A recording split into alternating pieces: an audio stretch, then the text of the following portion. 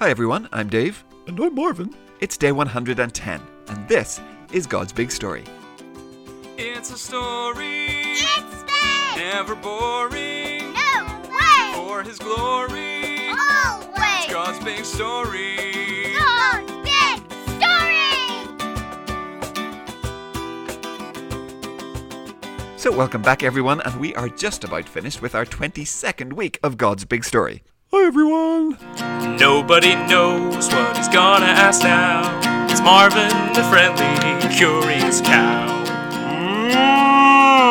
Well, good afternoon, Marvin. So, are you ready for today's quiz? Oh, I am, Dave. I've been listening extra hard this week, so I am feeling good. Let's do this, Dave. Jingle, please. What do you remember? And what do you know? Let's find out because it's Friday. The Friday Quiz Show. Yeah, it's the Friday Quiz Show.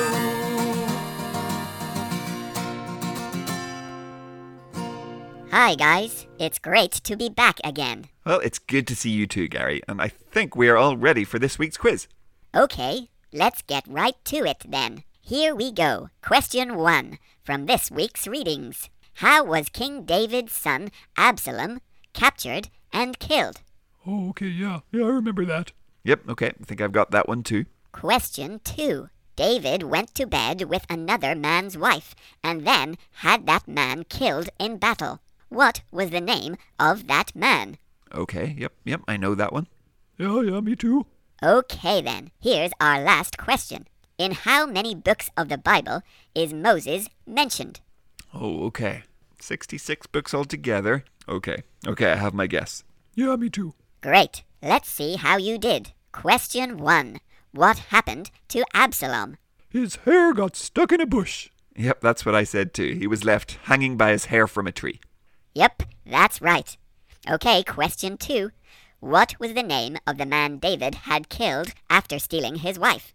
That was Uriah the Hittite. Yeah, I just put Uriah. That's right. Okay, last question. How many books of the Bible mention Moses? Okay, well, I thought maybe somewhere about a third of them. So, well, I went for 25. Oh, okay, yeah, well, I went for half of them. So I said 33. The correct answer is 32 books of the Bible mention Moses. Marvin wins. Hooray! Haha! 7-all, Dave. Yeah, let's get that up on the scoreboard, quick. Good work, Marvin. And thank you, Gary. That was a good question. No problem. Hey, I'll see you guys next Friday. Bye, Gary. Okay, Marvin. Well, congratulations. But, well, we had better get to today's reading. Oh, yeah, sure thing. Okay, now I don't know if you remember, but when God made his covenant with David... Oh, yeah, when he promised a king who would reign forever. Yeah, that's right. When he made that promise, he told David that he did not want him to build his temple in Jerusalem. And he said that that would be his son's job. Oh, okay, yeah, so that's Solomon, right? That's right. Now we're going to skip a few chapters where we read about how Solomon built the temple and all the things that were going to be put inside it. But now it's ready, and it's time for the Ark of the Covenant to be put in the Holy of Holies, God's special place right in the middle of the temple. Oh, okay, great, yeah. So who's reading today? Well, today it's our friend Deirdre. Oh, great. Hi, Deirdre. Hello, everyone. Today's reading is 1 Kings, chapter 8, and we're reading verses 1 to 21. Then King Solomon sent for the elders of Israel. He told them to come to him in Jerusalem. They included all the leaders of the tribes. They also included the chiefs of the families of Israel. Solomon wanted them to bring up the ark of the Lord's covenant from Zion. Zion was the city of David. All the Israelites came together to where King Solomon was. It was at the time of the Feast of Booths. The feast was held in the month of Ethanim. That's the 7th month. All the elders of Israel arrived. Then the priests picked up the ark and carried it. They brought up the ark of the Lord. They also brought up the tent of meeting and all the sacred things in the tent. The priests and Levites carried everything up. The entire community of Israel had gathered around King Solomon. All of them were in front of the ark. They sacrificed huge numbers of sheep and cattle. There were so many animals that they couldn't be recorded. In fact, they couldn't even be counted. The priests brought the ark of the Lord's covenant law to its place in the most holy room of the temple. They put it under the wings of the cherubim.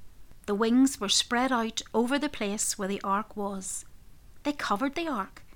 They also covered the poles used to carry it. The poles were very long. Their ends could be seen from the holy room in front of the most holy room, but they couldn't be seen from outside the holy room. They are still there to this day. There wasn't anything in the ark except the 2 stone tablets.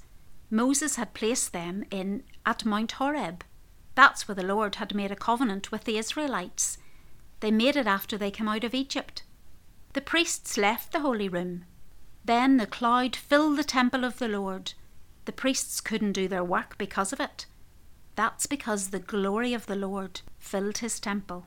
Then Solomon said, "Lord, you have said you will live in a dark cloud. As you can see, I've built a beautiful temple for you. You can live in it forever." The whole community of Israel was standing there. The king turned around and gave them his blessing. Then he said, "I praise the Lord. He is the God of Israel. With his own mouth, he made a promise to my father David. With his own powerful hand, he made it come true. He said, 'I brought my people Israel out of Egypt.' Ever since, I haven't chosen a city in any tribe of Israel where a temple could be built for my name. But I have chosen David to rule over my people Israel. With all his heart, my father David wanted to build a temple. He wanted to do it so the Lord could put his name there. The Lord is the God of Israel. But the Lord spoke to my father David. He said, 'With all your heart you wanted to build a temple for my name. It is good that you wanted to do that. But you will not build the temple. Instead, your son will build the temple for my name. He is your own flesh and blood.' The Lord has kept the promise he made. I've become the next king after my father David. Now I'm sitting on the throne of Israel. That's exactly what the Lord promised would happen. I've built his temple where the Lord will put his name. He is the God of Israel. I've provided a place for the ark there. The tablets of the Lord's covenant law are inside it. He made that covenant with our people of long ago. He made it when he brought them out of Egypt." Thanks, Deirdre. So, Marvin, at this point in God's big story, God's place on earth is no longer in a tent. It's now in this magnificent temple that Solomon built. Yeah, Dave, we've talked about this before, and I get that God's special place is the Holy of Holies in the temple, but don't we also say that God is everywhere? Oh, well, yes, here comes the professor. It's Professor Westminster. It's Professor Westminster. It's Professor Westminster. It's Professor Westminster. It's Professor Westminster. It's Professor Westminster. It's Professor Westminster. Summer, springtime, Professor fall. Westminster. There's someone you can always call. Professor Westminster. Professor Westminster. It's Professor Westminster. It's Professor Westminster. Professor Westminster. Hi, everybody. Hello, Professor. Yes, I just heard Marvin's question. Yes, Marvin, God is everywhere. Back on day 28 of the podcast, we learned the big word for that. He is omnipresent. Oh, yeah, I remember that. Omnipresent. So, yes, God is always omnipresent, but sometimes he is present in one spot in a very special way. So, when he appeared to Abraham as the flaming pot, well, he was still everywhere else too. When he passed in front of Moses, so Moses could see his back, yeah, he was still everywhere else as well. So, the answer to your question is both. God is always omnipresent, but sometimes, in some places, he is there in a very special way, yeah? Okay, yeah. So yes, Marvin, God's glory fills the temple in that special way, and the priests and everyone else can't go near it for a while. Yeah, kind of sounds a bit scary. You have this big building and suddenly there's this great big cloud and you know that God is in there? Yeah, it really does. And look, I know we've talked about this lots of times before, but these things we read about in the Old Testament of this scary, powerful God that people have to keep away from, whenever we read or listen to those passages, it should make us so grateful that that scary, powerful God loves us so much and sent Jesus to die so that we don't have to fear him and keep away from his holy space. Our sin can be washed away.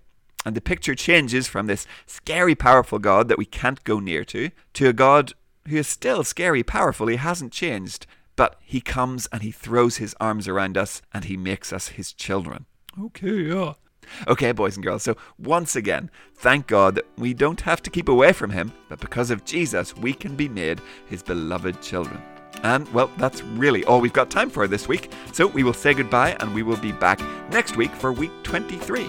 Okay, yeah. Well, bye everyone. See you next week. Have a good weekend. Goodbye. We'll see you then.